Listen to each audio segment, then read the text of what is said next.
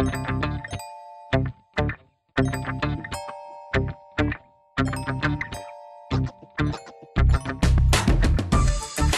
guys, welcome to Wrestling with Fetish. I'm here today with a guest I've either had previously or later on, depending on in what order I release these. But this is my friend Andrew Shearer, who runs Gonzorific Productions at gonzorific.com. Producer of, can you describe it again? It was post-exploitation, feminist underground cinema. And Andrew and I have been really good friends since about the 7th grade. And we've both kind of traveled similar paths. Not only that, but Andrew is a journalist, has been working in Athens as such for how long now? Like over 20 years? Oh boy, yeah. Yeah. So you've interviewed tons of people. I do have John Waters' phone number in my phone. What? I do, but it'd be a faux pas to call him. It was just for an interview. How was that? Great. I'm sure you lost your shit. It was when Multiple Maniacs was being re-released, and he was doing press for it, and the greatest quote from him, if you want to know, he goes, the thing I want people to know about Divine was not transgender. Mm-hmm. It's like Divine didn't want to be a woman. He wanted to be Godzilla. That actually makes perfect sense. It was wonderful. That's amazing. Yeah. Well, you guys have been asking for something for the last year or two. I've been getting tons of emails, tons of DMs, lots of tweets where you guys keep asking for a podcast that lays out how Zebra Kids World got started, how this thing even became a thing. Why is it that I'm even talking to you right now?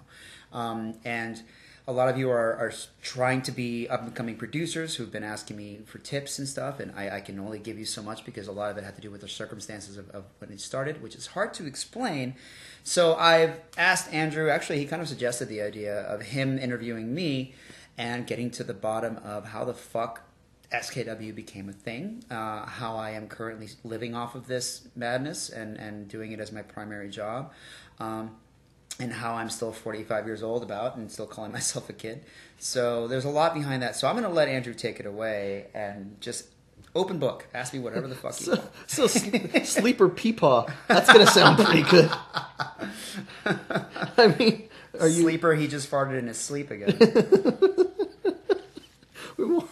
We won't make fun of that too much, man. I could riff on that anyway. I just don't want to be. I'm glad I'm not going to be the old man that everyone is used to. The says racist things under his breath and kind of thing. You're used to seeing just amongst today's old generation.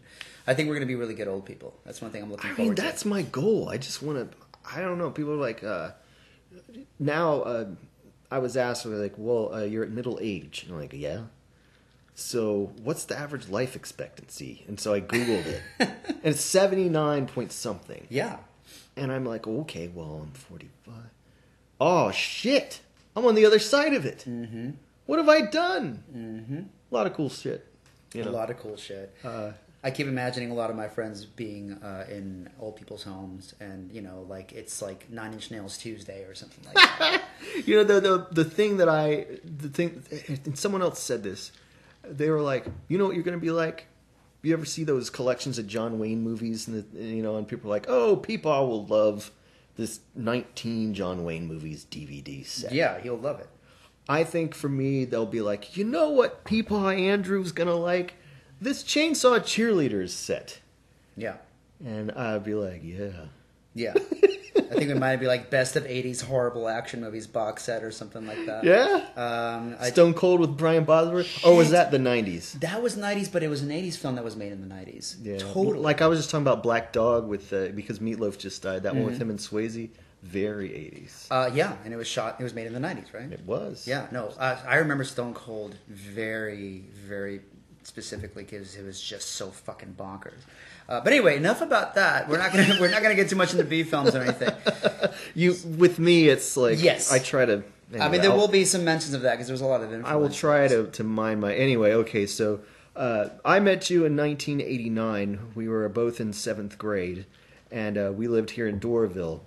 Doraville, Georgia, for those who don't know. Right, I'm sorry. No, it's okay. This isn't a regional show. Like Whatville? Yeah, Doraville. No, if you know the group Outkast, they made a song called Spaghetti Junction. Yes, they did. We are from Spaghetti Junction. I could throw a rock and hit Spaghetti Junction. Yes, so it was was a huge point of pride.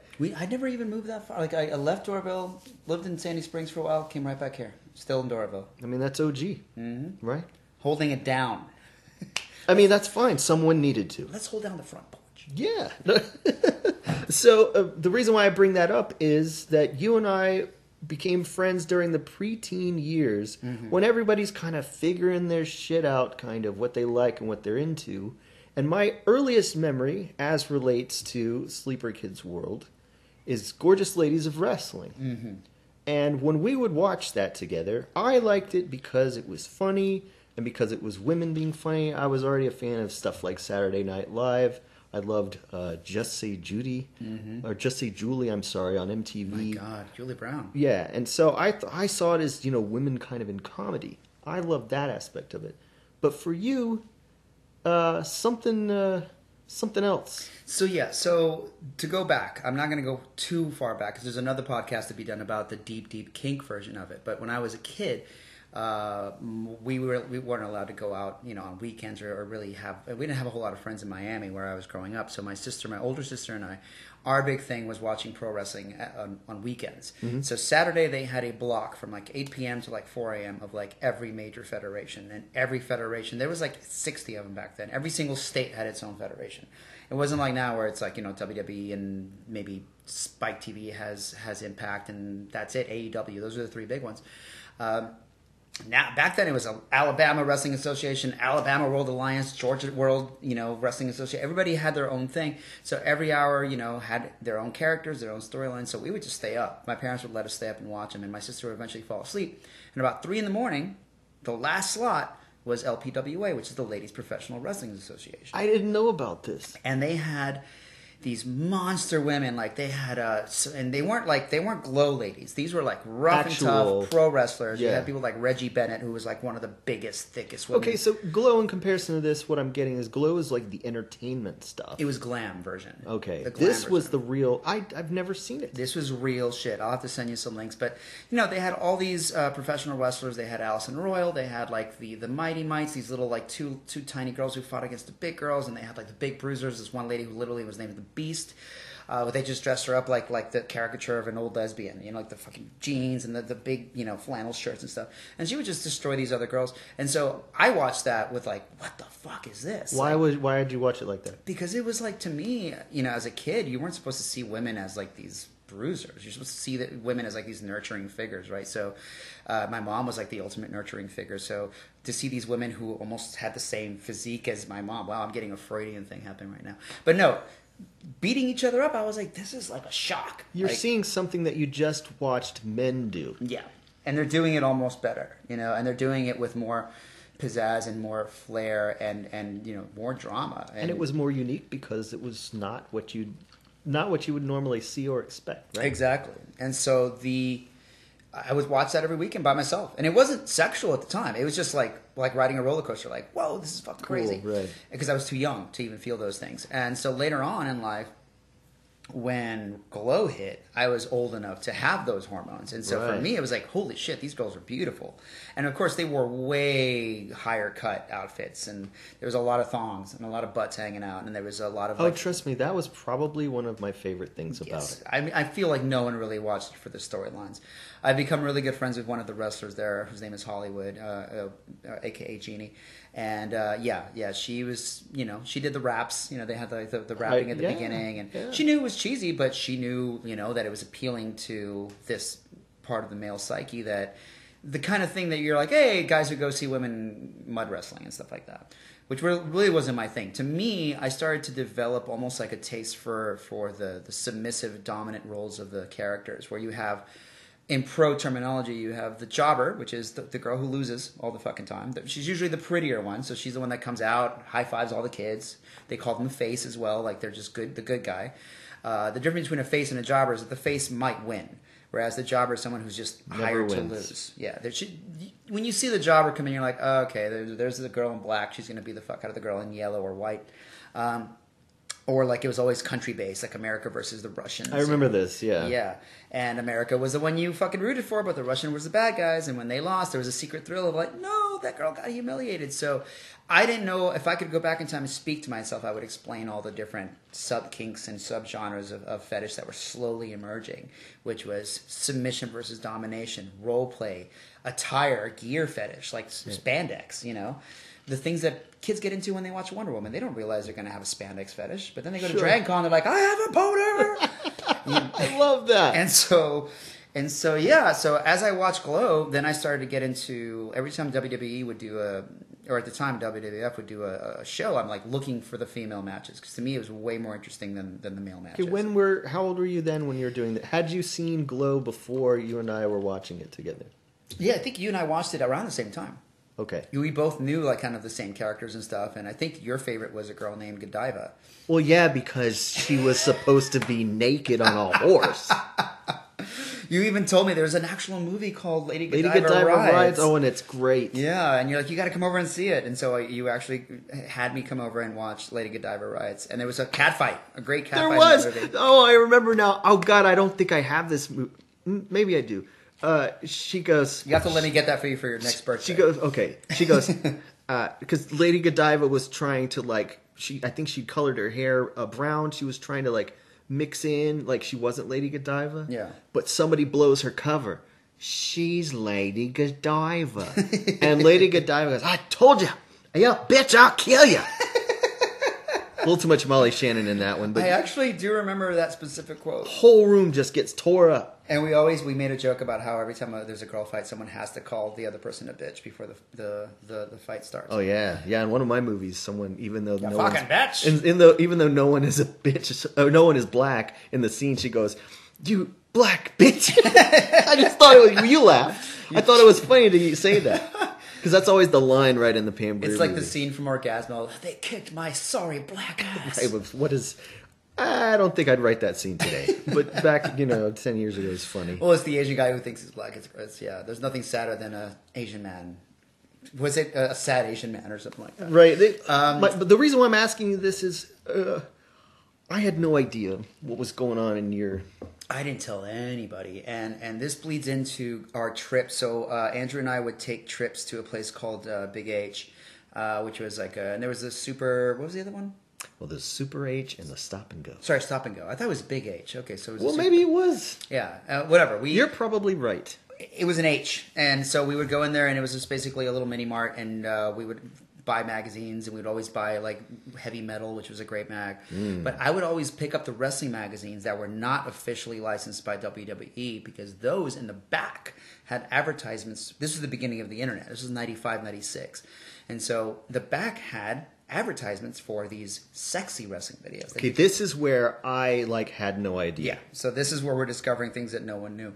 So in the back of these magazines, there were advertisements. There was a company called Golden Girls. There was a company called Double Trouble, and they were posting really provocative photos.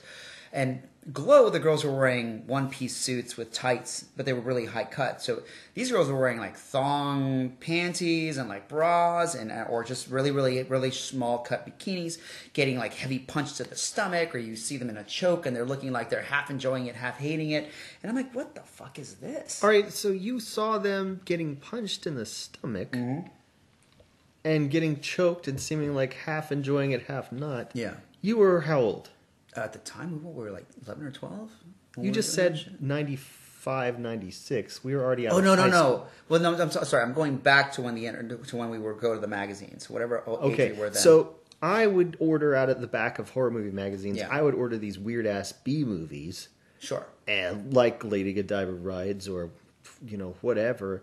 And you were ordering tapes. I didn't have money to order any of these tapes. So what? So I would go, literally, it was so low rent, I would go to just look and be like, wow, that exists. Put the magazine back and go home. And then what? And nothing. I didn't have the money to order any of these things. So to me, it was always a curiosity. I'm like, something out there is like this, but I can't afford it. Did you imagine what might have been happening in those tapes? Of course. Because you're like a kid, your hormones are running fucking wild, and you don't know what a fetish is. You don't know what a kink is. No, those terms weren't. No, we didn't know. So and it never became a hardcore fetish. And that's very important to note because I've been soul searching for the last, 20, 25 years.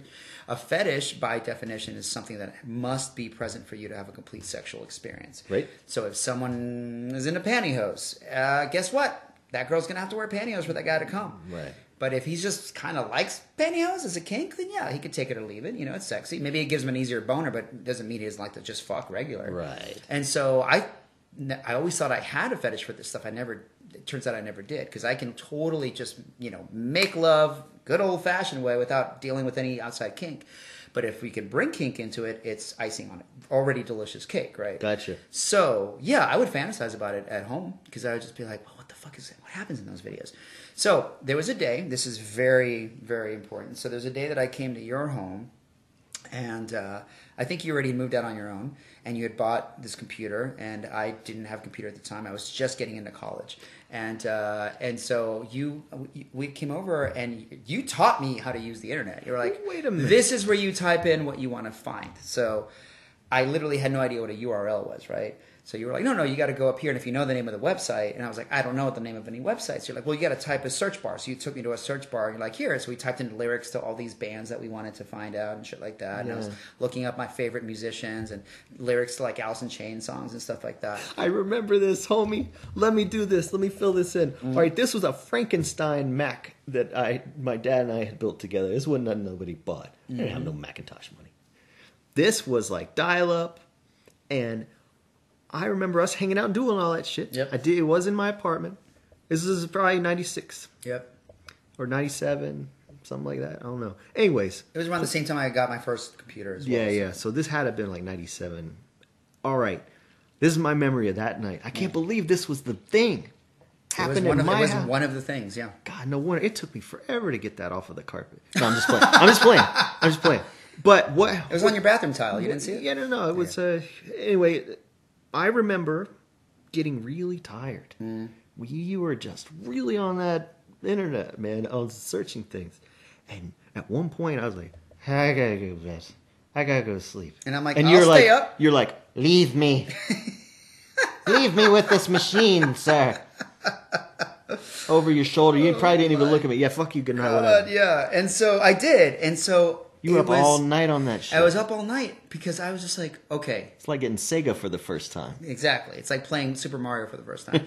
Or Twisted Metal, which is the one that my brother and I... But I had no idea what you was looking at. I didn't know what I was going to look at. When you left that room, I didn't immediately go to the wrestling stuff. I just kept looking up crazy random shit. I'm like, okay, well, here's an artist that I like, or here's this music. And keep in mind, y'all, it took forever just to get a picture. Yeah, it was back in the day where you could load a JPEG, go to the bathroom, take a shit, come back, and it's still 60% done. Halfway. So if you were into a lower half of woman body or whoever body, if you liked, if you were waiting to see penis, for example, you had to wait for this man's whole chest and everything. You were waiting. I mean, you know, if you were a top half person, you had it better than if you were a bottom half person. That would have been the best time to fool somebody, like put up a picture of a girl who just happens to have the penis. And just like, then something from Faces of Death at the bottom. Oh my God. But yeah, so at one point I was like, you know what? I flashed back to being in that store, and I just typed in female wrestling. And it was just a flood of different things. Some of it was legitimate pro stuff.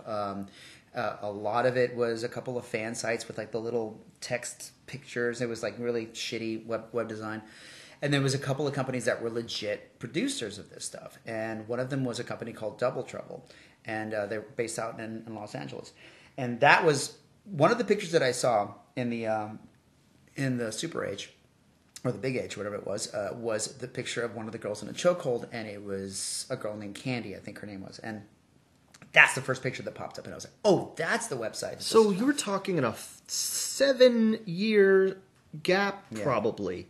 They had started producing like in the mid '80s. Okay, well, from you first seeing that picture, and on through where you then later encountered it and found out who it was, that's like almost a decade, man. Yeah, I just back then we didn't have easy access to info like this. If you're a kid now or you're a teenager and you think you might be into bondage, you can just go to your website, So for that many years, you're sitting on this interest that you have. Yeah, and I would record stuff on I remember I had a VHS, and if there was a ladies match on WWF, I would record it and go back and watch it over and over again, and I'd be like, this is fucking sexy. But there wasn't anything pornographic about it back then. I mean, except for the unintentional porn that they put in there, because they needed to sell tickets. But yeah, this was the first time that I had seen this stuff shot for adult purchase, and I was like, holy shit. Where were you when you saw this? I wasn't. In your place? No, are you saying this when you found that picture? That was the that was apartment? when you went to bed. And Oh, I God. just typed in female wrestling, and it just all this flood of shit came through. And the first website I clicked on was that website, Double Trouble, and I was just flabbergasted because I was like, "Holy shit, people make this, and it's amazing." And I remember just like going through the photos, and like, of course, it took forever to load stuff until I just got tired. I was like, "All right, Yeah. fuck this."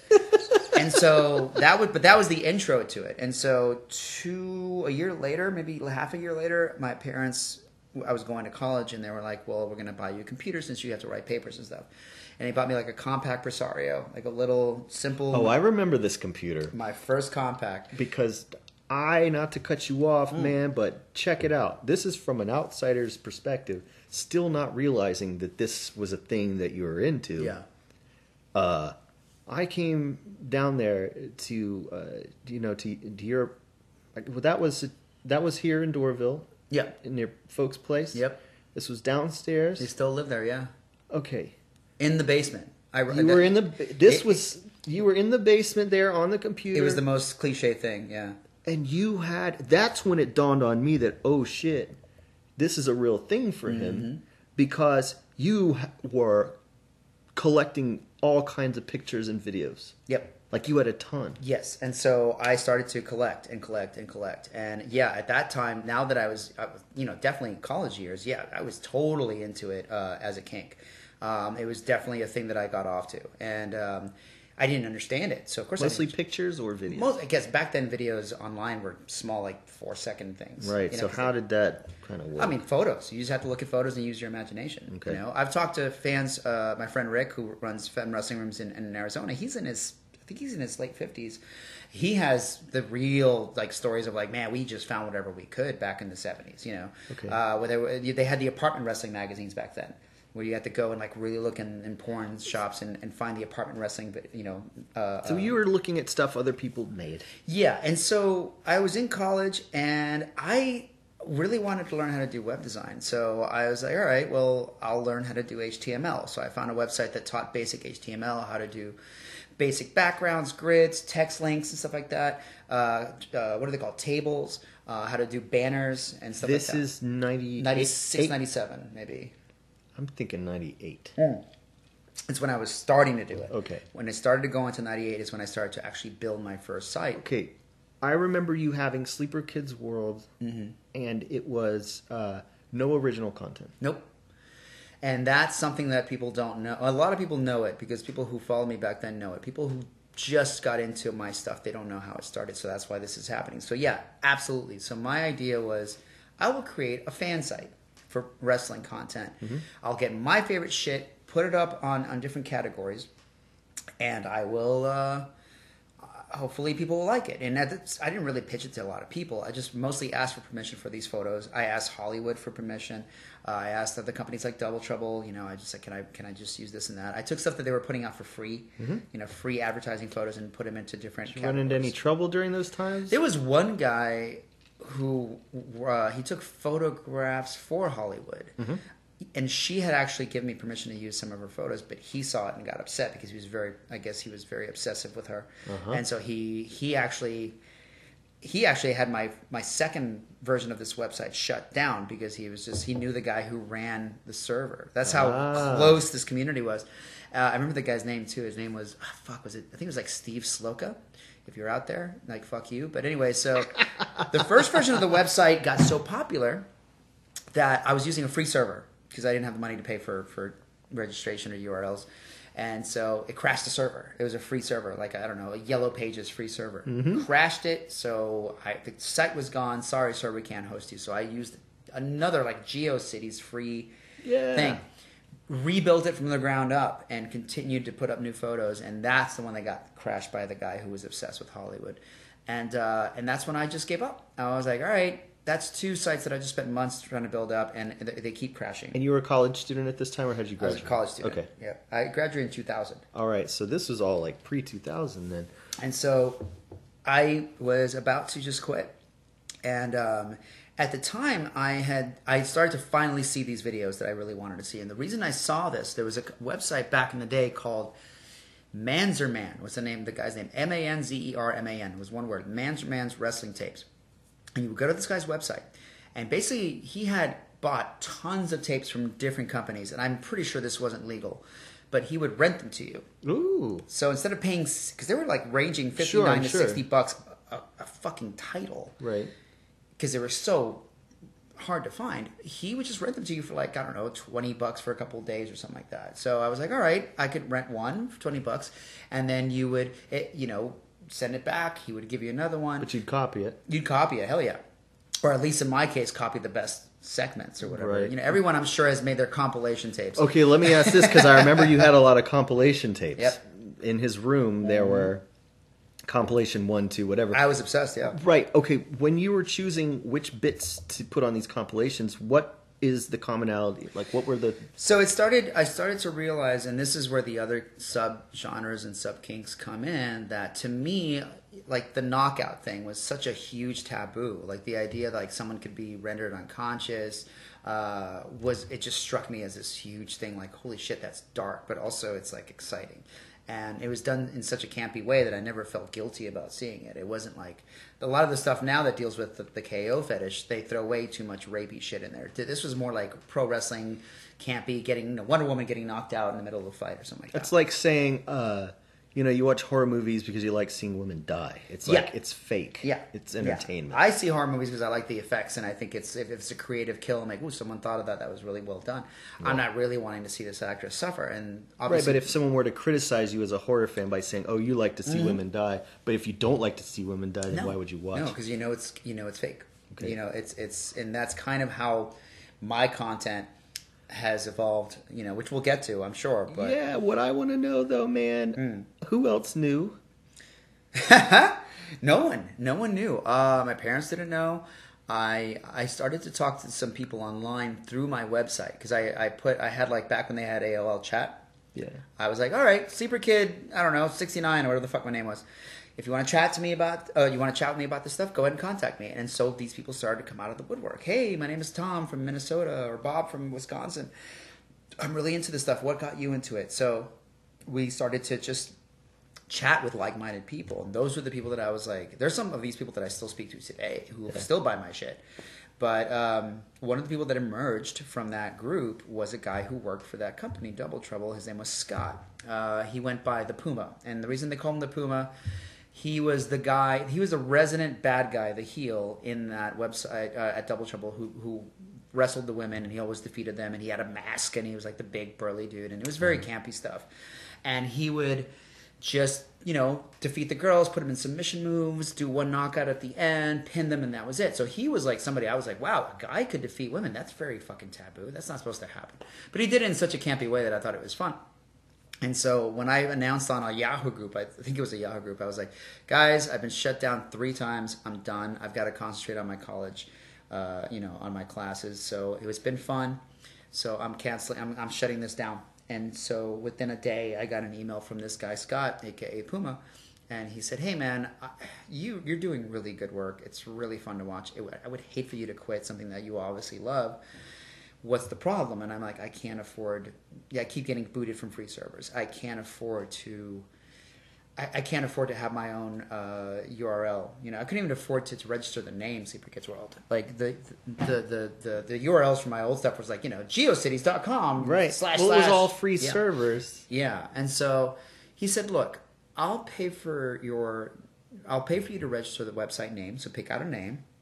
And I'll pay for your server, And I'm like, you don't have to do that. He's like, look, I'm a successful, job description here in LA. And I really want to see you keep doing it. So yeah, let me cover it for you. So thanks to the just generosity of this dude, I was able to register the name. And At the time, I didn't have a name. I was just like, I thought of like Sleeper Kid. Sleeper Kid was a fun name because I liked the sleeper hold. That was like the ultimate knock somebody out move. And I also looked like a fucking child. I always have. Like, I've always been told that I look like a baby. So I was like, all right, sleeper hold plus I look like a fucking kid. Sleeper Kid, that was it. And then when I had to pick a URL, sleeperkid.com was already taken for whatever reason. That's interesting. Actually, no, sleeperkid.com was the first one, but then I lost it for whatever reason. I've forgotten why. I think when I lost sleeperkid.com, someone bought it up. But then I was like, what can I do to replace that? And it was Sleeper Kids World. And so that became the thing. And even then, I was still just putting out compilations of other people's stuff. That's what I wanted to ask. Yeah. When someone went to Sleeper Kids sites back then, what would they see? So you would see different categories. So it'd be like, click here for our galleries. Boom. And you would see women's wrestling, and you would see the different holds. You know, do you want to see submission holds? Do you want to see neck scissors? Do you want to see blah, blah, blah?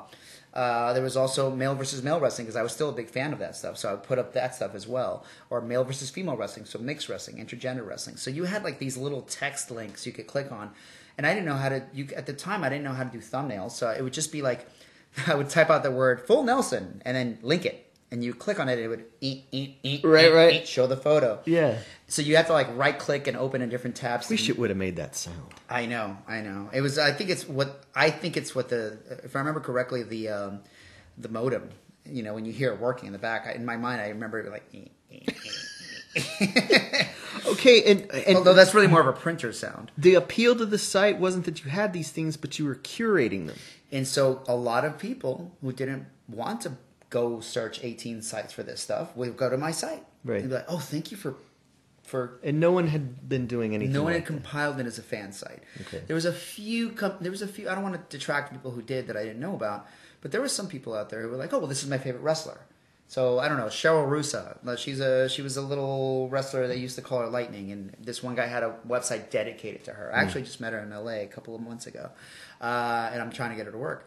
But yeah, so people did have like fan sites, tribute sites, but they didn't have a thing dedicated to specific holds or anything like that. What I'm getting at is this is sort of you putting those collections, compilations in your way, available for other people for free. Yeah. And so when you chose things, it was kind of the way you chose those things. Yeah, yeah. And I was also doing what you did for a while, which is I was writing reviews. So I would review the videos that I really liked. It's a good way to get your name out there. And a lot of companies were like, hey, we're getting some traffic from your site. Can we send you some tapes? And so I would get stacks of tapes from DT, from women's wrestling. And that guy, Manzerman, I would contact him. And, when was this happening? Ooh, this was like 98, 99. Wow. Yeah. So at this point, it was like It took off pretty fast. Well, yeah, but I mean, I wasn't making any money at all. It was literally just for fun, and I was in the meantime. Most of my nights were dedicated to writing papers for college and stuff like that. And so when I was done writing a paper, I would spend an hour on the website. Like, okay, I'll add one photo here, one photo there, add 3 to this gallery, whatever. And I thought it was just going to be a hobby. It was just something to do when I couldn't fall asleep at night. And so then I finally got through college. I still had the site, and I moved to my first apartment, which you came to visit. I remember. And it was me and my friend Mike, and he was like this very Mormon kid, and I was I was me, and so we were living in this place together, and I started to hang out with this girl named Valerie.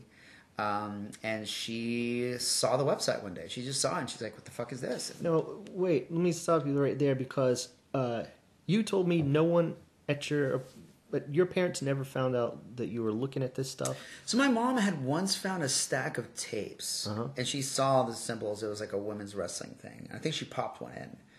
And I came home, and she was like, what is this? And I was like, so yeah, I don't know. This is the thing I might be into. You know, but she never really gave me any shit about it. She was sure. Well, it was a safe thing. Yeah, she was just confused because she was like, "Okay, are you?" You know, my mom didn't know anything about deviant sex practice. She was just like anything that's not normal, monogamous lovemaking. She was like, "This is strange." So she was a little concerned, but I talked her through it, and I was like, "No, it's okay." But if she'd found like a porn tape. I think I don't know. That's a good question. I don't know if she would have been more concerned one way or the other. That's a good question. I'd have to ask her one day. Be like, I'd be interested to know. Would you be more weirded out if you just found like a penthouse? You know? Yeah, because the average parent is just kind of like, and I mean you as a young man you do sort of hide things because you don't want to have to confront that. But when you got your own place, and this is the reason why I ask, having it be out in the open. Yeah. Where you weren't hiding it from your roommate. Well, no, my roommate was very conservative, so I never let him know what I was into. Is that right? Yeah. Okay, so you still kind of had to. Oh my god, yeah. He was. Oh, this gets good. So, the girl that I was talking to at the time, she saw the website and she was just like, "This looks like a lot of fun. Why haven't you shot any of this?" This is Valerie saying this? Yeah, it's the same girl. And so she and I kind of saw each other for a little bit, and we started to play with the idea of like, what if we try these wrestling scenarios? When we were being romantic, and I was like, she's like, yeah, let's do it. So we came up with these like combat scenarios, and I was like, shit, she's really good at this. I'm really good at this, but I don't know what the fuck I'm doing. So there was a company out in, I think it was, Mississippi. No, not Mississippi. Sorry, it's way up fucking north. I forgot the state. But they were a company that did male versus male wrestling. And so this is definitely stuff you didn't know. But they hired me. They wanted me to do shoots for them because they had seen like a personal profile I put up in this wrestling site to find opponents and stuff like that. Oh, let me hear about this. Yeah. Not necessarily about the wrestling thing, but the fact that you put... Now, where is this and what did you post? It's up in... So and this is something I'm going to go into in a deeper cut on a different podcast. But the role play wrestling was so big to me that I even explored doing it with other males because I was like, well, if a woman is into doing it just because I'm into it, that's fine. But if someone wants to do it because they're also as into it as I am, I wonder what that's like. Yeah. And so I met up with women and well, not met up with women, but I also I did it with women, but I also met up with some guys who were like minded into the same stuff. But how'd you meet them? Because this was way before social media. There was an actual there was a profile site. Okay. Like a personal site. Because this would have been way easier to do now. Yes. Oh, yeah. But back then they had a profile site that was brand new. I forgot what it was called. I think GWA, I think it was, something like that. You could put up a picture or two, tell people, hey, I'm into pro wrestling. I kind of like to role play. I like this, and that. And of course, my thing is like, I don't want to fuck anybody. I'm just trying to see what the role play is like. And so I made up with a couple of people, and they were fun. Some of them were cool. Some of them were very, very, like, not... They were trying to use it as an entry way to sex. Sure. And this was in Georgia? This is in Georgia. They would have to come through here. I didn't travel. Okay. But then the company called BG East found my personals thing on there, and they saw me. And say what you will about how I looked at the time, I did have a very youthful look. I was very young looking, and they were like, "Oh shit, young, good looking guy. Let's see if we can hire him." And he seems to like wrestling, so I get contacted by these guys. Like, hey, we're a professional company. We do this and that. Please look at our website. We do everything from like regular pro wrestling to like really erotic wrestling between men. They even did some stuff between men and women. And they're like, we want to hire you. And I was fucking struggling for cash at the time. Right. Okay. And when you say erotic wrestling, some people might people that listen to this show are going to know. But for my clarification. Sure. I remember you showing me some tapes of stuff, and there were some where they wrestle and then they have sex after. Yeah. But I don't recall ever seeing one that was that they were becoming intimate during the match. Yeah, and that. So erotic wrestling. I mean, there's so many different things you could categorize as that. It could be something as simple as two girls catfighting, at the end they make out or something. Or, right. I think you showed me. Yeah, or a guy and a girl wrestle and at the end like they fuck. And like that really wasn't ever my thing. To me, the role play of it without the sex was always the most exciting part. Now, if you wanted to record yourself wrestling some amazing partner and then you go back and watch it later and pleasure yourself, then that's fine. Yeah. But to me, it was like never had to lead to sex. So that's what made it so difficult to find a partner where I was just like, look, I just want to role play and see what this feels like. So this company contacted me. They're like, we want to, maybe hire you. Do you want to come and we'll do a photo shoot with you and see how you do? It sounds sketchy as shit, but they were really professional. Like I showed up to their hotel. I was nervous. I'm like, oh fuck, this is the last time anyone's going to see me. When was this? Were you still in school? I was, I think, coming out of school. I was like in my last year, so it was like 2000. or something like that. So this was around the time that you and I were in the band together. Yeah. Oh yeah. This is all stuff that I was doing completely under the radar. Yeah, I didn't know any of this. No, I was so. Why didn't? Who knew? Who did know? No one really knew except people that I was doing with, because maybe it was the Catholic guilt where I was just like, shit, if someone finds out about this shit, it's going to be seen as deviant, and I don't know. So it was it was kind of like a secret thing you were doing. Very much. Like my parents, I don't even know. I think when I went to go to see them up in, I think it was Boston, is where they had their studio. But it was a beautiful lake house near Boston. And my parents just thought I was going to go hang out with some people that I met through work, Is that right? Yeah. I was just like, I got this work trip coming up. Because I just, what Ah. am I going to do? Like, hey, Mom, these guys who run a gay wrestling company think I'm hot, so they want to put me in some trunks and have me wrestle all the dudes. But had they cut your head off and thrown it in the garbage, no one would have known where exactly you were. No, yeah. But I mean, that goes for any, clandestine gathering, whether you're meeting a date for the first time or whatever. The head in the garbage, pretty much. Par for the course. Okay. Yes. I'm glad they were really good people, and they're still really good people. Thanks to those guys. But me, you're, very close friend of many years. I never told you. You didn't tell me that How did you think that I would have reacted? I don't know. I really don't know. Just weren't ready. I just wasn't ready to bring it out, because I think it was one of those things where I was still exploring it to see how the fuck I felt about it. And that's why you were there in Boston. Yeah. And well, there's another couple of reasons. So they were like, look, we actually train you. Like, we'll train you how to do the basics. We're pro trained. This one guy literally had spent his whole life learning 1 million holds and how to do them safely. So he's like, if you come up there, if you shoot some videos with us, then yeah, we'll train you. We'll train you to do the basics, how to bump on a mat, how to take a fall, how to do rolls, how to do flips. And that way, when you come back, if you want to shoot your stuff, you'll have the basic skills needed to teach whoever you want to, So you both get something out of it. How long were you there? I was there for a couple of weeks, and then they asked me to come up again. And then they had also shot with me a lot in Atlanta, because they would come down and bring people, and they were like, here, let's do a couple of videos with you and this person that we is a pro. So you got this stuff? I mean, it's up there online, it's somewhere on the website. But you don't have it? I don't have it, no. I don't know how to get it. I think it's a streaming website, so you can't really download it. Ah, okay. And it's not something, I mean, I'll have to see. I mean, it'd be interesting to go back, and I do have some screenshots, because I remember I showed them to my now girlfriend, and she was like, oh my God, you're a baby, holy shit. That's the thing. If it were me, I would have come back wanting to see what they, I need to go see if they can send me a copy. You weren't like, dude, I want a copy, like back then, or No, you were just... I mean, because I just wanted to learn. I didn't really think about seeing it, and at the time, I wasn't sure how I felt about it. I was so confused. I just knew that I wanted to do the female versus male and female versus female stuff.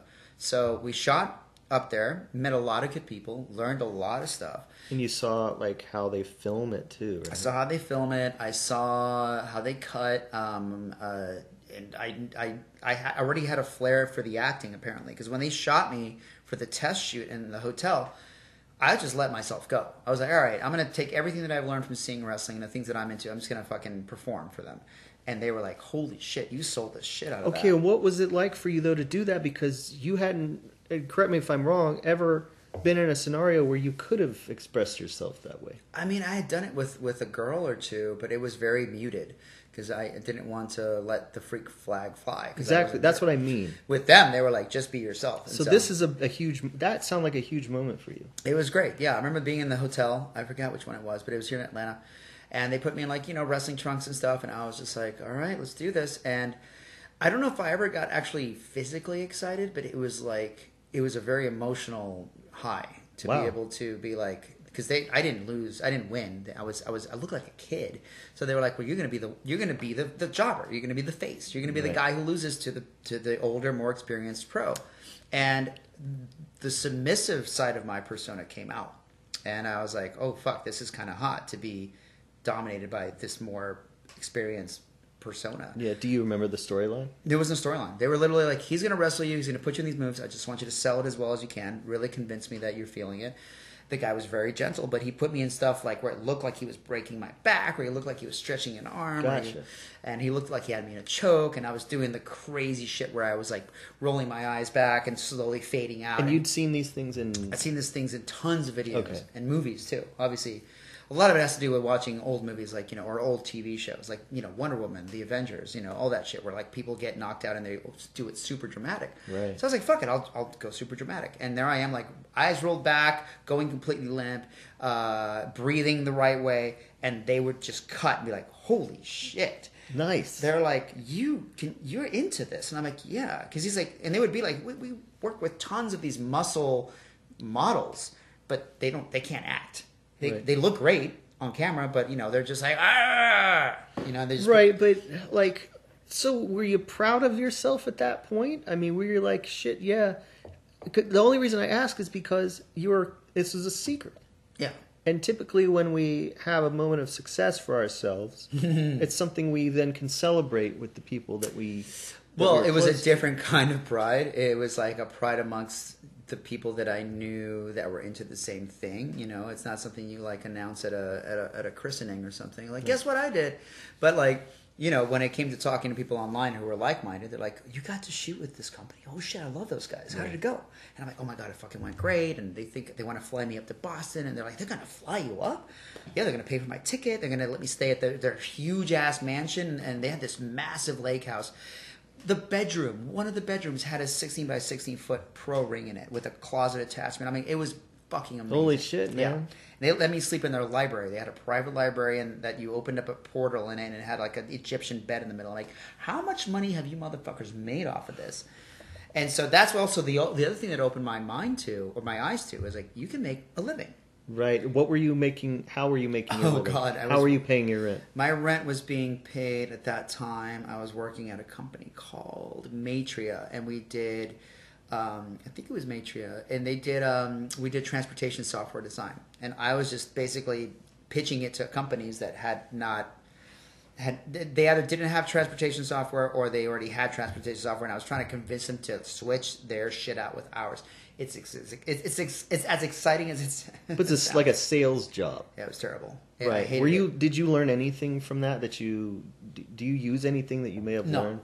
No. What I learned in college is what I think I've used the most. Which, even to a degree, I still think I could have done it without my degree, which was PR. Because I majored in public relations, and that's one thing that I learned was how to connect to an audience and how to appease an audience. And the biggest secret of all, guys, is to really just make yourself available to the audience. Let them be able to contact you directly. Let them feel like they're contacting the producer and not just some underling that is working for you. And I still, to this day, answer my own emails. The only emails I don't answer is if someone has a technical problem, because my tech guys take care of it. But if someone's like, hey, can you do this custom for me? You better believe I read the custom, write them back, yes, this is cool. So there's a lot of little things, but I got my biggest lessons from PR and how to deal with people. But when I came back from that, I suddenly had the knowledge to do wrestling videos. Okay, so what... So far, I'm hearing that you've got your own apartment. You do have a source of income, as non-challenging as that job may have been, or not interesting. Mundane. And then you have at least one person in your life that would be willing to shoot video for you. So that's the thing. So at the time, I didn't have anybody to film for me. So we did some things on the tripod at first. With the girl that I was telling you about. Because it had to be two people, right? Yeah, you it had to be two people. Female? Yeah, or two girls. And right. So I did have one fan. I'm not going to name him just because it's so long ago. It's not worth bringing it up. But there was one fan. I actually met him through one of the male versus male wrestling sites. But he was a fan of female wrestling. And he's like, I'll film for you for free. So he came over. And he would film me wrestling the girl. And she went... by a different name at the time. She went by Kari, so it was a Kari or Kari. People said it Kari, but I always said Kari. Really good worker. She invited another girl that we call Alicia to come in and work, and they were doing good matches. There's a girl that I worked with named Daisy, that was her stage name, who had a crush on me. And so I was like, she came over one day, I think we made out, and she was like, so what's this on your computer? And I'm like, actually, and so I mentioned it to her. Very pretty brunette, too. And she was like, oh, that would be fun. So she came over, put on some shorts, sports bra, and we did a bunch of shoots. Dude, how did you feel when you became a producer of this stuff? What was that like? It was exhilarating because I felt like I was like, wow, like we're really making this. And I didn't think I was going to make any money off of it. But still, though, I mean, this is a big jump from having seen things that other people made, and now you're making your own, and you are able to add. I mean, instantly when someone creates their own product, that is their version of it. There's like a signature for it. And that was the most crucial thing. And honestly, for those who are listening, this is the most important part, I think, of this journey is when you approach your first production, or at least your first set of productions, let's say your first 5 to 10 videos. Are you making something that is yours and yours alone, or are you making something based on what you've seen from other companies? Are you trying to copy somebody else? And I feel that for whatever reason, the stuff that we shot was very singular and it was very unique. And I look back on it now. I think I have the old masters. But the first video I shot with this girl, Kari, it was me versus her, male versus female, grappling / wrestling with belly punching blows, obviously fake. Right. But we went at it. Like, she was like, look, I'll give you some pressure and you give me some pressure. So when you hit me, fucking want to hear it. And she had no experience doing anything. I trained her. I showed her how to take the bumps. And we were literally shooting on a comforter.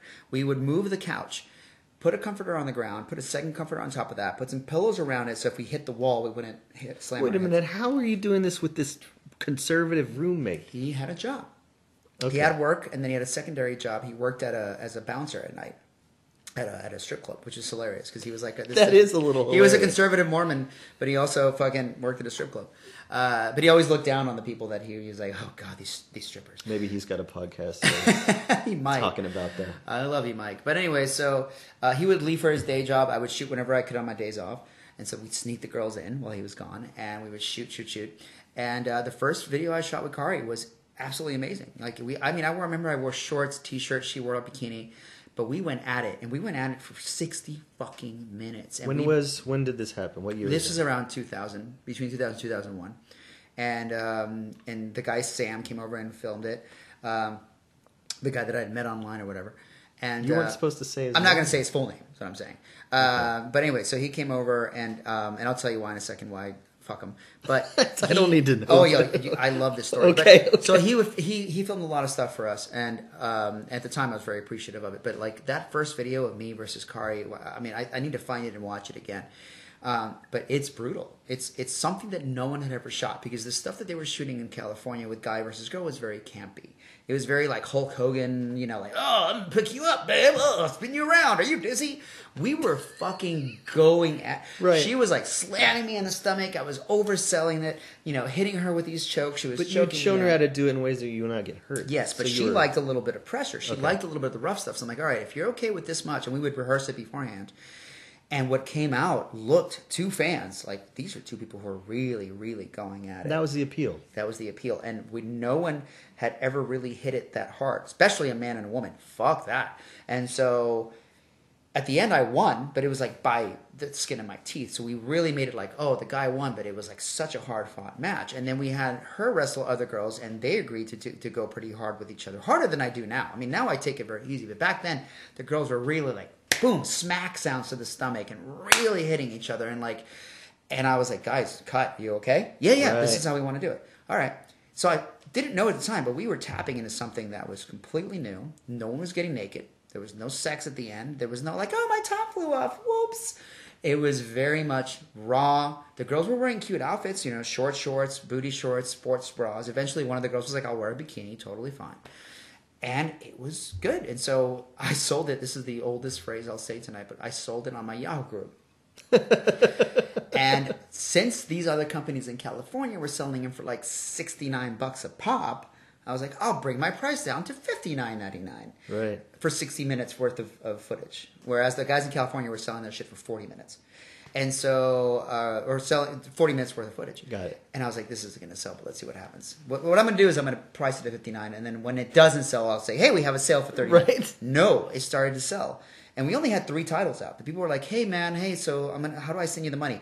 I'm like, oh, shit, okay, you got to send a check. I didn't know any better. Send it to my home address. So well, this was, while we're doing this, keep in mind, this is pre even like YouTube and PayPal and all of that stuff. So people had to send me either cash or a check.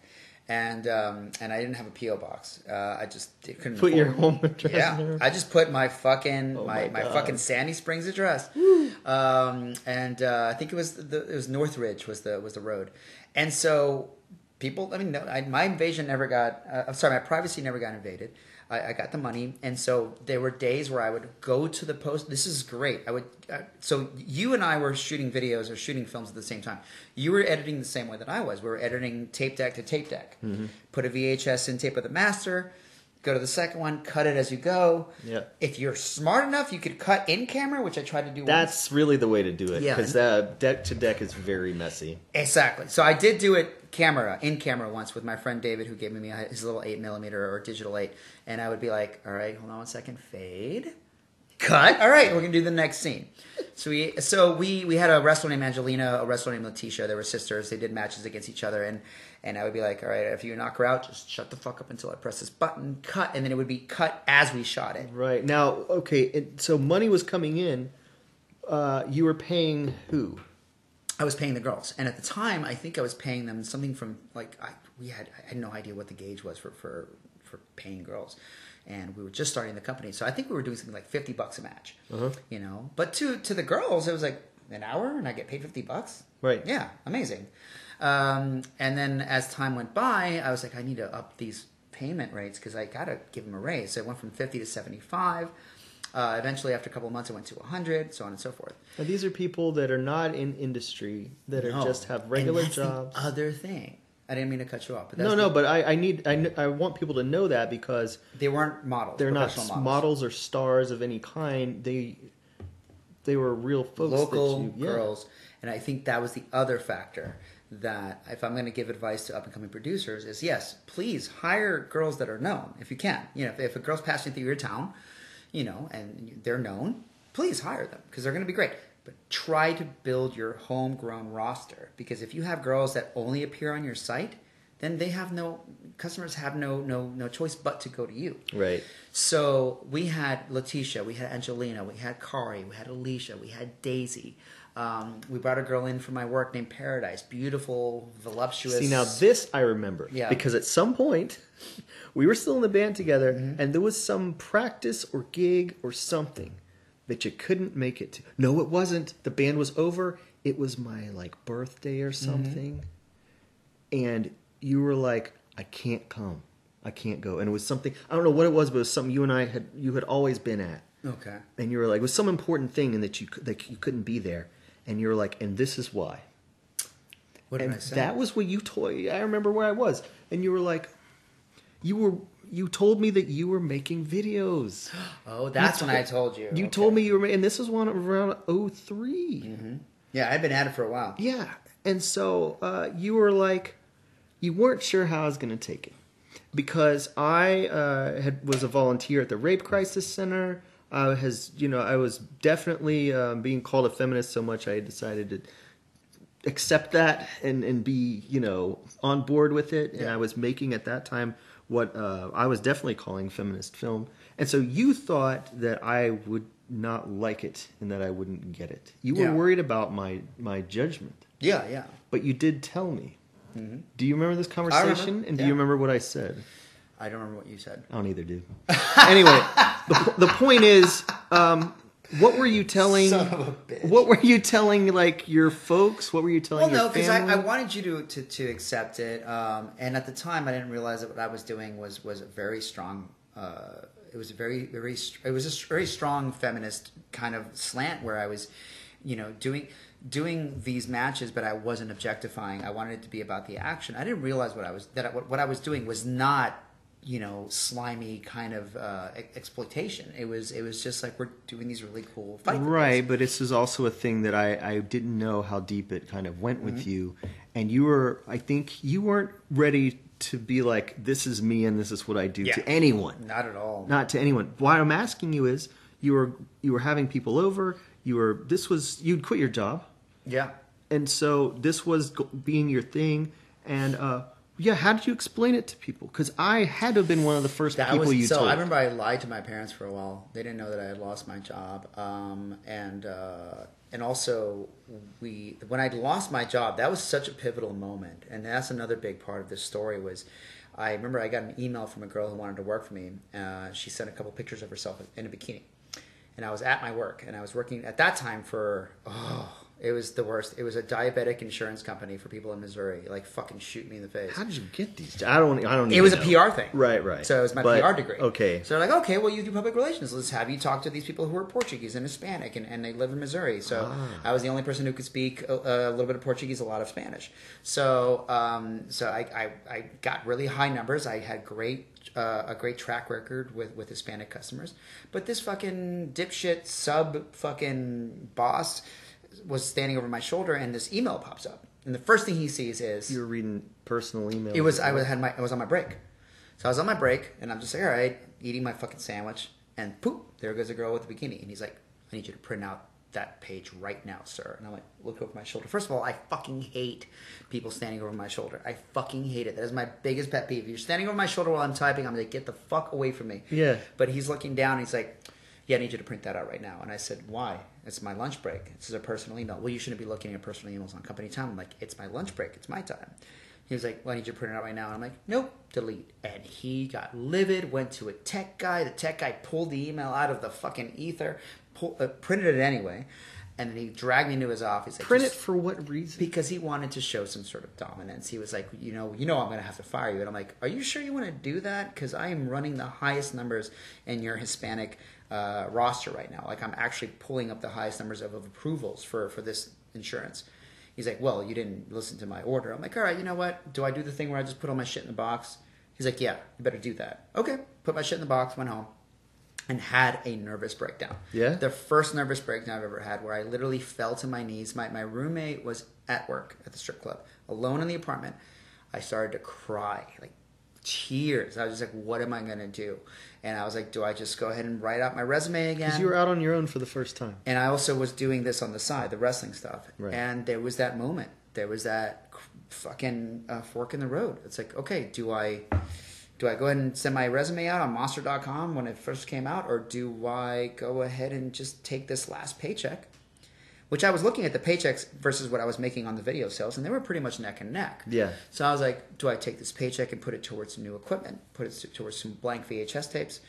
What do I do? And I just said, all right, I'm going to fucking take a leap. Let's do it. Let's jump off the raft and see if I can find my own island. This is 03 also? This is about 02, 03. Yeah. Okay, yeah. And so I was like, because I already shot a couple of videos, but not a whole lot. And so I was like, all right, this is the leap. I'm going to try to find my own island and not stay on this raft. So I did it. I officially got fired / quit the job, and I just took that last paycheck and put it towards like blank tapes, which is hysterical, by the way, because I don't know if you've been through this, but showing up to the post office at 10 a.m. with a Santa Claus sack of tapes. Yes, I did that. And you have all the ladies in there rolling their eyes when they see you. They're like, it's this motherfucker. Yeah. No, trust me, when Stamps.com came out, my life changed. God, yes. Stamps.com was a fucking revelation. Mm-hmm. Yeah, no, it got better. Yeah, it got better. I don't really do any corporate endorsements, but if Stamps.com asked me to like dance naked downtown, I'd be like, let's do it. I feel a similar way toward Popeye's chicken. Oh, yes. But you just had to kind of decide you were going to do it for a living. This was how you're going to get your money. It was either this or try to just find another job. Right, and you didn't, I couldn't do it. Right. So the obvious fears of, can I pay my rent? Is this all going to work? How long did that period last where you were super scared? It was months, because you get that imposter syndrome kind of thing where you feel like at any time you're going to open your front door and there's going to be 6 guys in black suits saying like the jig is up. Right. You're cheating the system. You need to be working a 9 to 5 where someone's telling you what to do. The fact that you are literally commanding your own life and running your own company without any sort of corporate oversight, This is a cheat. Get the fuck into this jail cell. And I live with that every day, thinking, when's the other shoe going to drop? Right. And you had some trouble in there. There was a lot of trouble. So this is stuff that people have never heard before, and this is why I really wanted to do this podcast with you. So the girls that I was with, Kari and Alicia, they felt they were being underpaid. Kari started to date the camera guy. Mm-hmm. And the 3 of them suddenly got together and they were like, Santiago's underpaying us. In reality, I was paying them as much as I could. Sure. I was doing like, I think 100 a video, which is barely what I could afford. Right. You were just kind of not really in the green. You're kind My of staying in dinner the black. was ramen noodles every night. If Mike brought some food leftovers from his work, I would fucking Right, sure, tear it go up. in there and tear it up. My parents were bringing over food, and I would be like, "Oh, you didn't have to," and then they would leave. I'd be like, "Oh, yeah," like Cookie Monster that shit into my face. I don't need it. I do. And so suddenly they sent me an email, and they were like, "We feel not only that you have been underpaying us, but that you're cheating us. So what we're going to do is, since we know that we're the only talent that's currently working for you, either you relinquish the title and the name and the ownership of your site to us, and we let you stay with us as a employee, or we leave you 100%." And you lose your talent and you can't produce any more videos. So Those were the terms. those were the terms. It was blackmail. It was basically like either you lose us and you can't shoot anything again because obviously you can't find any other women. But you just named like several. But they had left. Oh, is that right? Yeah. The Angelina, Letitia had gone to go study, be at school. Mm-hmm. The other girl at work had moved on to another job. So they knew they were the only two. Okay, so at this time, that was it. Yeah, our videos for a while was just me versus them or them versus each other. So this was, I feel like, so early on. Wasn't this around 03, 04? Yeah. And the ringleader was the guy, the camera guy. He was just like, well, fuck, why don't I own Secret Kids World? And I think he might have coincided with the other girl. And they'd just been like, well, fuck it, let's take control of the company and we can build it ourselves. And so... But weren't you cutting and wasn't it your camera? It was. Okay. It was. And so I had my second nervous breakdown in less than a few years. And my brother and my friend David came over that night, and they saw me. I was a wreck. I was like, I'm done, you know? And they sat me down. They're like, my brother, I think, was the one who was like, you know what you need to do? Fire them. And I'm like, but I don't have any more. He's like, Santiago, you're going to be able to find more people, but these people are leeches. Fire them, write them a letter telling them that you officially cut them off from your company and that you're going to get that letter notarized. So I wrote this letter like, hey, I no longer want your services. I'm actually going to take you off my website, so there's no more legal reason for you to vlog. So all the videos I had on my site, 90% of them was them. Right. So I had to take all that down. The only ones that were left were Letitia and Angelina doing a match together called Robbery, and I think Daisy versus me, and that was it. So suddenly I went from like 10 videos to 2 videos. Had I done that graphic for you at this point?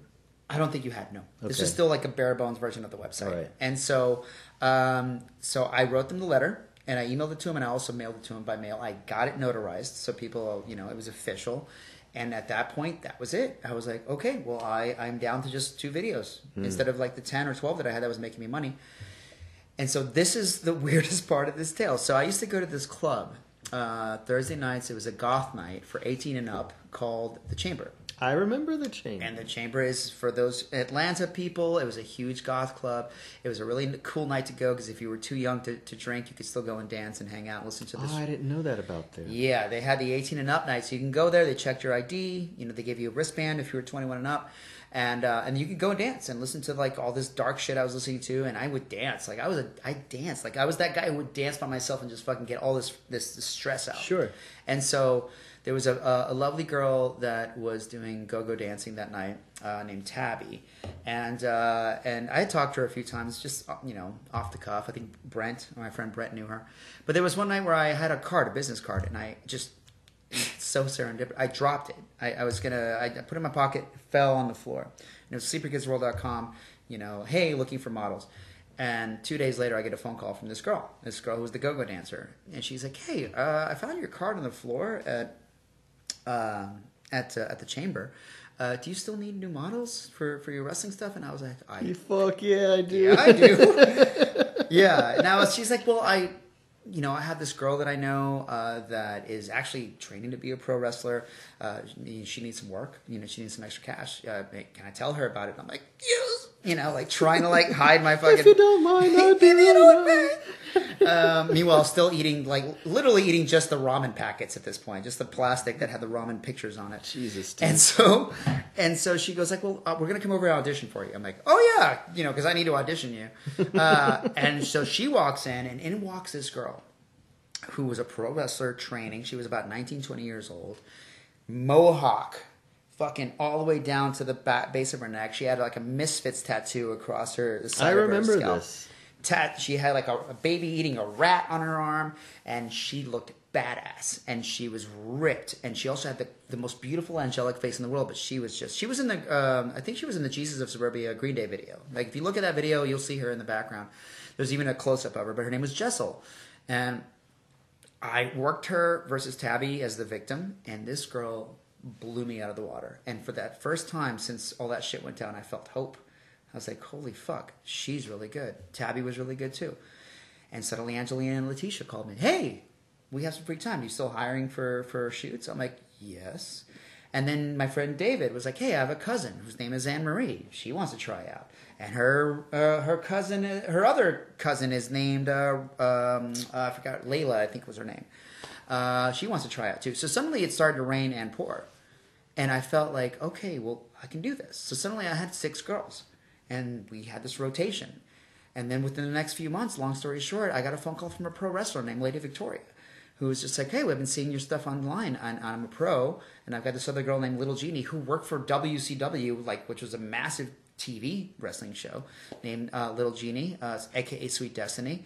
We're going to pass through Atlanta. Do you want to meet us at a hotel and shoot stuff? I'm like, sure. Can I bring 2 of my girls? Sure. So I brought like fucking everybody over there, and we started to shoot. And suddenly things started to progress. And that's really when the website started to grow. And suddenly the Yahoo group stopped selling videos. I started to post them up on a new pay-per-view website called SKWPPV. I remember this. And now the guy that had generously paid for the site in the beginning, now how did that work to getting that back from him? He literally never asked me for payment. And so Scott... or Scotty, as I knew him, he, as I progressed through time, there's too much really to tell, but the rest of it is stuff that you guys really don't need to know. But I was with my friend Gia Primo, who was a wrestler, and he said, hey man, because she wanted me to go meet her up in LA. So he's like, if you're going to be in LA, let's hang out. I said, okay. So, because it had been already 4 or 5 years, right? Right. I show up to his place. He has this beautiful house out near Bel Air. I think the town is called Sherman Oaks. And it's got this view of the San Fernando Valley. Right, you see it if you're sitting in his jacuzzi. And I walked in there and I'm like, holy fuck, no wonder that you know. He didn't ask you, yeah. Yeah, because I mean, this is literally like under the couch money, you know? Mm-hmm. It's like $29 a month. Come on, you know? And back then, $29 was my yeah, exactly. groceries, you know? And so that was a friendship. That was immediate friendship. I was like, I love you. He's like, I love you too. And let's go out to this bar. Let's go hang out. And he showed me a great time. And we became the best friends. I saw him every year, at least twice a year, go out there. I didn't get a chance to get him out here. He was always too busy. Unfortunately, he passed last year, which was really heartbreaking. But he never asked for that money back. He was always just like, I want to see you flourish. And he did. He saw what Super Kids World became. And he was so fucking proud. I'm not going to get misty. But anyway, so that's when things started to go. And I moved from that apartment to the next place, which was a bigger townhouse. I had the room upstairs. Some of you remember it. There was red mats on the floor. There was a bed next to it. I had people like Lady Victoria, Little Jeannie. A bunch of pros started to come through. And that's when other models started to join. I hired a girl who was an exotic dancer. And when you hire one exotic dancer, they immediately got 3 friends. Right. Like, hey, I'm going to bring these girls over. Some of them worked out, some of them did not. But we started to get that early roster that were all locals. And that's where the money started to come in steadily because people were just like, oh, where else can I see this girl? And I was like, you can't see them anywhere else but here. Right. Well, I don't like what you've done with her. Cool. Well, send me a script. And let's get to that. So my friend Victoria and I kind of both discovered what customs were. You know, because she kind of told me, like, well, you know, you don't have to just produce your own videos. You know, you can have someone pay for it. I'm like, what are you talking about? She's like, yeah, they'll send you a script and you quote them a price and you film them. I was like mind blown. Like, really? Do you remember what year that was? That was about 2000, when I first worked with Victoria, 2000, 2003. And she's the one who said, well, why aren't you doing custom work? And I was like, I'm blown away by how fast all this happened. Yeah. Because we seem to be... Between 2000 and 2003, a universe worth of shit happened. But what's happening is we're laying the groundwork for the structure of how the business would flourish. This is still not flourishing. I'm still living in a shitty, you know, townhouse and struggling to eat. You know, like I remember my downstairs. You came over a few times. My downstairs were like literally like these little fucking posters with push pins in them and like a shitty TV set. And we were like trying to just, you know, make ends meet. But She's the one who said, why don't you? We both exchanged ideas. She said, why don't you take custom work? And I saw that she was taking custom work, but she wasn't releasing her custom videos. So I, in turn, said, well, you should release your custom videos for sale. She's like, well, no, these people think that it belongs to them. I'm like, bullshit. They're paying you to film it and then deliver that project to them. That's all they're paying you for. You created it, though. You should still be able to release it for profit. And that was my idea to her. And she was like, okay. Because she shot a fucking video. You remember that? There's a show for WWE called Tough Enough. Never seen. Where it was like a reality show where 6 or 7 guys and girls try to, to compete to see who would be the next wrestler. I got it. One of the girls who almost won worked for Victoria and did a fucking custom shoot. And I was like, Vicky, this is like money in the bank. Why aren't you?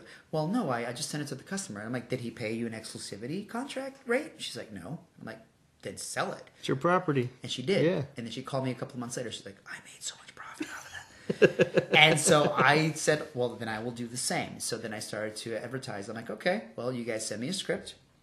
And if we agree to the script and the girls, we'll shoot it for you for X amount, which usually what I charge is how much the girls get paid plus like maybe a $50 fee for editing. Yeah, but you want to pay yourself because it is your job. Yeah, so I pay myself like at the time like $50 just to edit, to choreograph, to direct, and to light and all that stuff.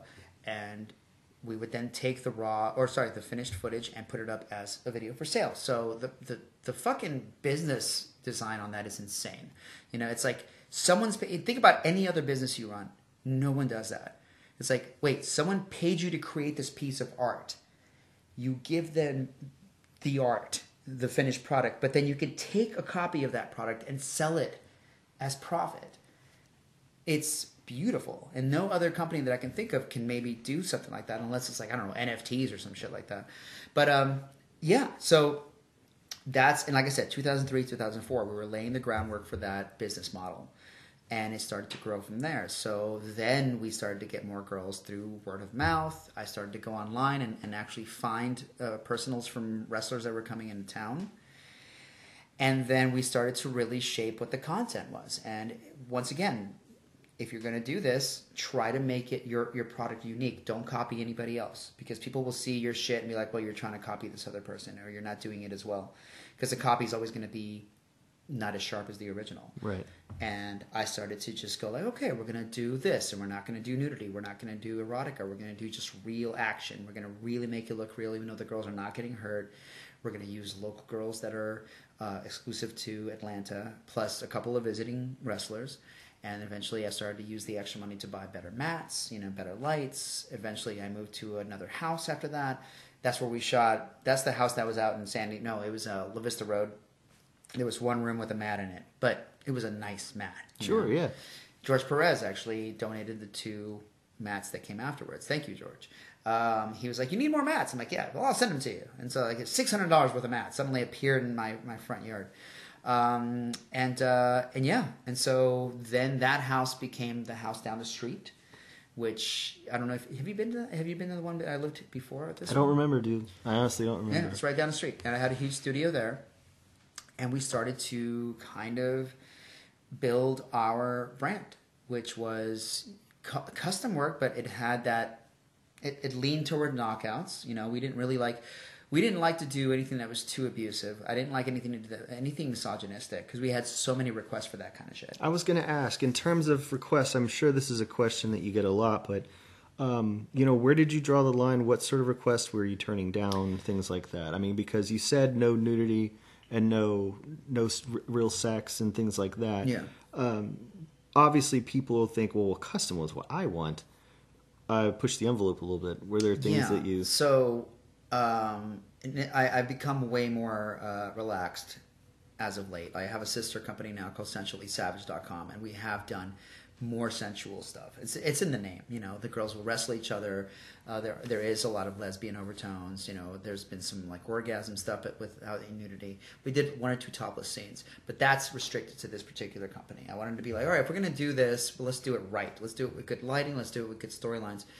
But for the most part, 90% of the time, it would be like you said, no nudity, definitely no misogyny. That was a big thing I realized was so huge. amongst a lot of the fans. They wanted to see women talked down to.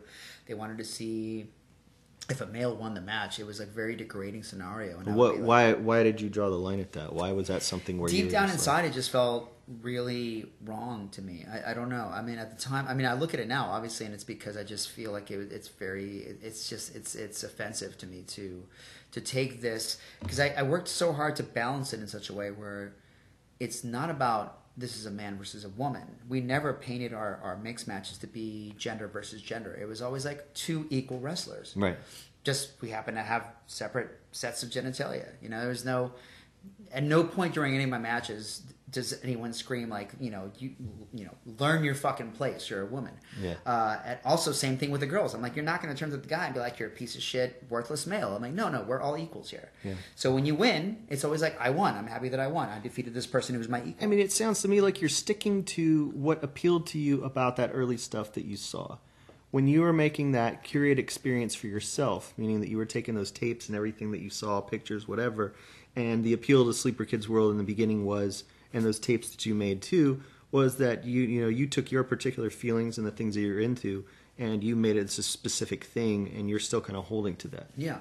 And I didn't ever want to copy anybody else, and I've taken other people's work and been inspired by it. There's been other companies I'm like, that's a pretty good idea. Let me put my own twist on it. Right. Because there's a finite amount of angles you can take, but I've never set out to copy someone else's work. I think that's just like, it's just puerile to do it. And I never wanted to turn it into a battle of the sexes. I definitely didn't want to turn it into anything degrading. There are some companies, for my sensual site, there's some videos where it's like, oh, this is a woman or a man who's being submissive to somebody, but on purpose. Mm-hmm. This is somebody who wants to be submissive. So we've done some videos where the girl's like, oh yes, dominate me this way. Or the guy will be, submissive to the female and, and be dragged around the ground and like forced to walk like a dog and talk this way and that way. But it's something where it's very respectful. You can tell that this is more like a sub-dom relationship. Right. As opposed to, this is a person who hates women. And even the stuff where it's like low blows and we're like doing stuff here where it's like karate, male versus female, we always treat it very much like camp. It's not about who the better gender is. It's just about having fun creating this kind of role play.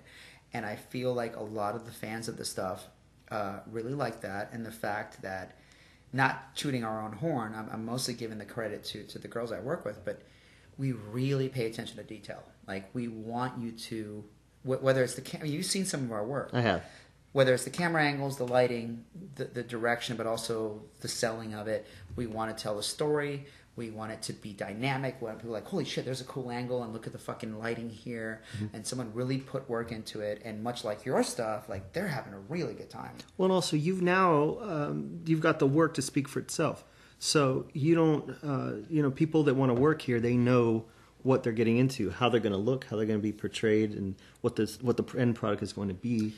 And you don't have to worry about that sort of anything anymore. Yes, and the other thing that I'm really proud of is, there's so many things that I'm proud of that we've accomplished that I didn't realize after the fact. One of them is the fact that, yes, word of mouth. People know what we are. I've had people contact me and be like, yeah, I know, I'll talk to them and be like, okay, so my name is Santiago, but I run Sleeper Kids World. And I go, we know who the fuck you are.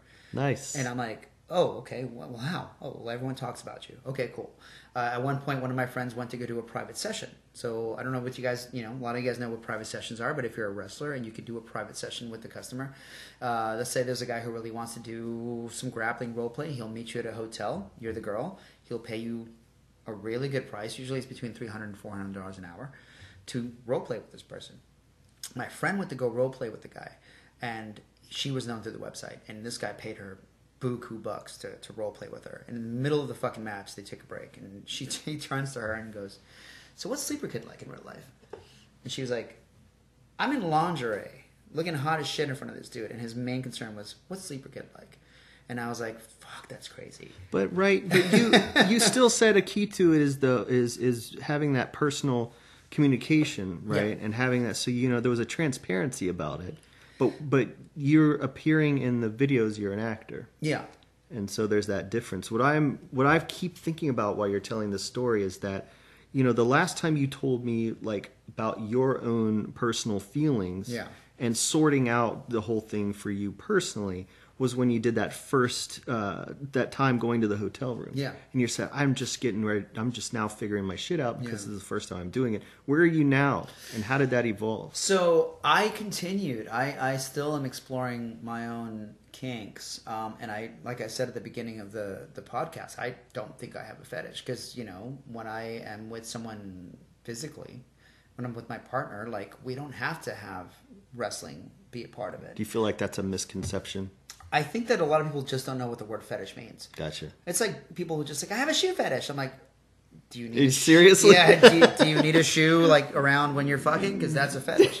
If you just like shoes a lot, that's maybe a little emotional kink. That's one of those things like spirit animal. Or Yeah, really exactly. Just keep it out of your face if you don't know what it means. But like, I'm still exploring myself. I've had wrestling matches, I'm actually trying to create a male versus male version of my site because I know there's a huge market for that. Mm-hmm. But it's difficult to do because with guys it's different because like I'm trying to get guys to come work with me that are more like into just the role play aspect of it. Mm-hmm.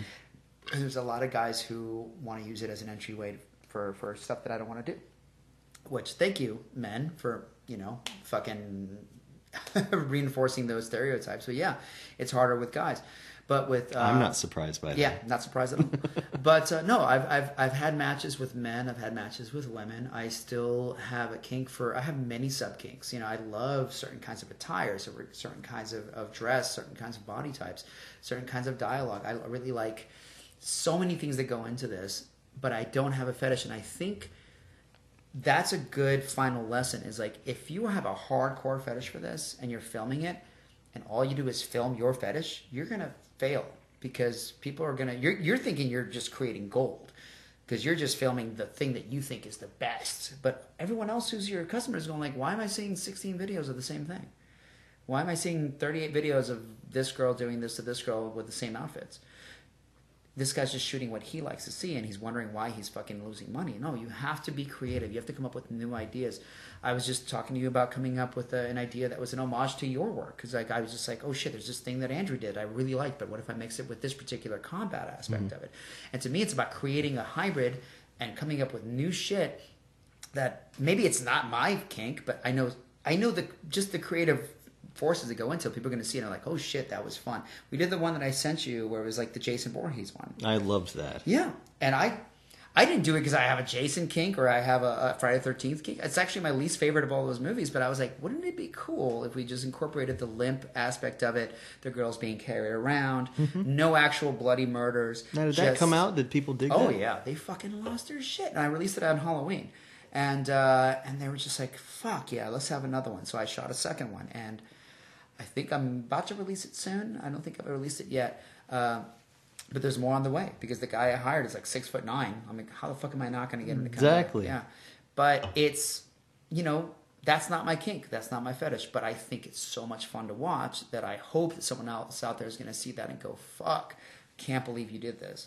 And so now we're at the stage where I am now living very comfortably off of this company. It's still weird to say that out loud. But yeah, like I can now do stuff like take a vacation if I want, I can go out and see the world.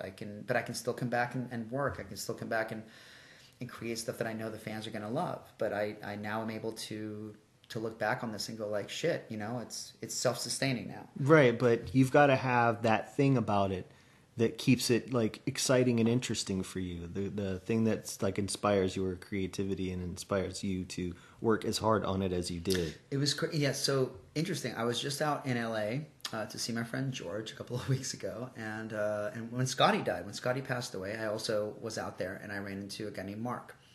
I won't say his last name, but Mark runs a company out in LA called Double Trouble, which is the company that I first saw. Right, I remember that name. And he came up to me and he was just like, "Hey, yeah, Santiago, Sleeper Kid, I know you, And the second time I met him over at George's gathering, I was like, people are saying that I'm the East Coast version of you, and he's like, "Oh yeah, you definitely are." And I was like, how the circle kind of goes around where like now the company that I used to flip through magazines to look at pictures of is telling me like, yeah, you are the East Coast version of us. And because he was just telling me like everywhere, every other girl that shows up knows who you are and tells me how good it was to work with you. And that's the other thing. If you have a good time working with people, they'll come back. And if you're not a dipshit, if you're not an asshole, if you're a patient producer, if you're a patient director, and I've never lost my shit. I'm sure I've seen your behind the scenes stuff. When a girl fucks up, you laugh your ass off. Yeah. You think it's hysterical. You're like, it's okay, let's do it again. I've seen producers who lose their shit if a girl doesn't get shit right in X amount of I'm sorry, takes. but I've ruined more of my own takes than anyone has. You just crack up. Oh, yeah, I can't stand it. I think I have seen that. Like, if a girl says something extra funny, you're like, bah! I mean, come on, man. I mean, it has to be fun for you. This is really why producers or directors, like, sit all the way in the back, I think, during professional productions. Because, like, if you see, like, Judd Apatow movies, you can hear him in the back, like losing his shit. You want to throw out wild lines and just, I got this. You know what, the joke I wrote, that thing was only funny 3 months ago. Now it sucks. Say something else. Say anything else. But what I hope that people then take away from this conversation is not only knowing a lot more about you than they did, but also sort of getting an idea more of who you are personally, why you do it, why you continue to do it, how it worked, and, if they're that kid right now who is looking at your stuff and going like, this seems impossible, hopefully then an inspired to, and it doesn't even have to be wrestling. It could be anything that they're into. Showing them that, this is something that a fan can do, and there is a place for your interest and what you want to create. It's as unique as you are as a person. And I think that's the key is if you want to do this, and I know a lot of up-and-coming producers, and I respect them all, and that's the other thing. I love seeing young people doing this. A lot of older producers will see them as competition. You've not mentioned once competition in this entire conversation. Because I don't have any, and I don't say that as in like I'm a badass. I say it as in I've done something so singular and unique and I've gotten so good at it. I've gotten so good at the things that I do well that I know that if anyone else tries to do it exactly like how I do, it's going to fail because people are going to say, well, you're trying to copy this guy. But if you do it your own way, if you do it with your own approach and you bring in your own ideas and you have your own set ideas and your own story ideas and your own directional skills, then I'm going to be fucking blown away. I'm going to be like, hell yeah, that's new. Well, one of the most important things to me that you've said at this time through this entire conversation was just like, no one's going to be able to get this anywhere else. Mm-hmm. This thing that I've made, there is nowhere else for you to get this. And that's what you got to work on forming as a product. And also, you have to have a healthy respect for your talent. And I wouldn't be anywhere without the people that I work with. Yes, I feel like I'm a good producer. I'm a good director because I have patience and I know how to crack jokes and I can really guide someone through the process of getting that one good take. But it doesn't matter how good you are as a director. If you don't have someone who is receptive and talented and can really understand what you're trying to tell them, then you're just screaming at a wall. Sure. Well, when I'm asked for advice, my biggest thing is don't be a creep. Yeah, that should be the bare minimum. Because there's a lot of creeps out there. Don't be a creep. And you only work, you don't even work in the fetish industry. You work doing... This is underground film. Doing underground film. Yeah. And if there's that much creepiness in that, then you better believe in the fetish industry. There's a lot of fucking... I'm sure. What we call GWCs, which is guys with cameras. They're not... They call themselves producers, but it's just a guy who bought a camera and wants to do creepy shit and wants to get away with fucked up shit and wants to get away with paying you what you're not worth. And so... if we're going to just put a button on the end of this, really just be respectful, come up with something original, don't copy somebody else, just really, put out something that you think you want to see. The thing, and that's really what my biggest goal was when I started this company was I want to put out the kind of website that I wanted to discover when I was 16. Yeah, that wasn't there. So you had to be the one to do it. Yeah. But if you're just trying to reproduce that, it's not going to go as well. But yeah, I always wanted... right now, SleeperKidsWorld.com has always been free. Always been absolutely free. There's no pay. There's no pay-per-view. There's no streaming payments. If you want to go in there, there's literally almost 1 million free photos and vidcaps there that you can go look free of charge. There's free trailers. There's a whole podcast you can listen to. This one, obviously, that's there available streaming. We've always made that site free because when I was 16, everywhere I went was a pay site. Mm. And I was like, shit, wouldn't it be great to find a company that just gives all this shit for free and gives you the option to buy somewhere else, which is skwppv.com. So yeah, that's where I'm at now. And like you said, I mean, life expectancy is 70 what? 79 point something. So I'm about to hit 45. So I'm hoping that I can, beat that mark and still have fun doing it. No, man. I think having your head on straight about what you do, having the reputation of somebody that's got their head on straight, that takes you as far as you see fit to go. Hell yeah. Well, thank you so much. I think this has been a good way to tell the story. And like I said, just guys, please give it a shot if you want to do it. Just if you're going to do it, be serious about it. Don't half-ass it. And I think you guys will do well. But this has been Andrew Shearer of Gonzorific.com, who has interviewed me beautifully. Oh, thanks. And can you tell them where to find your stuff again? Yeah. Once again, Gonzorific.com, which is it'll lead you to all the places that you may want to go. That's the mothership. And if you guys like really badass, hilarious, off-kilter content with, amazing actresses and beautiful direction from Andrew. Thanks. And just some of the most askew ideas that I wish I would have thought of first, go to Gonzorific.com. I'm actually going to shoot something that's going to be a tribute to his stuff, so you will know what it is when you see it. Believe me. Oh. And for my stuff, once again, skwppv.com and Instagram, SKW Productions, and I'm SKW Atlanta on Twitter, and of course, the free stuff is sleeperkidsworld.com, and the sister site that does have a little bit of booby is sensuallysavageproductions.com, if that's your thing. But we'll see you guys next time. Bye, guys. Adios.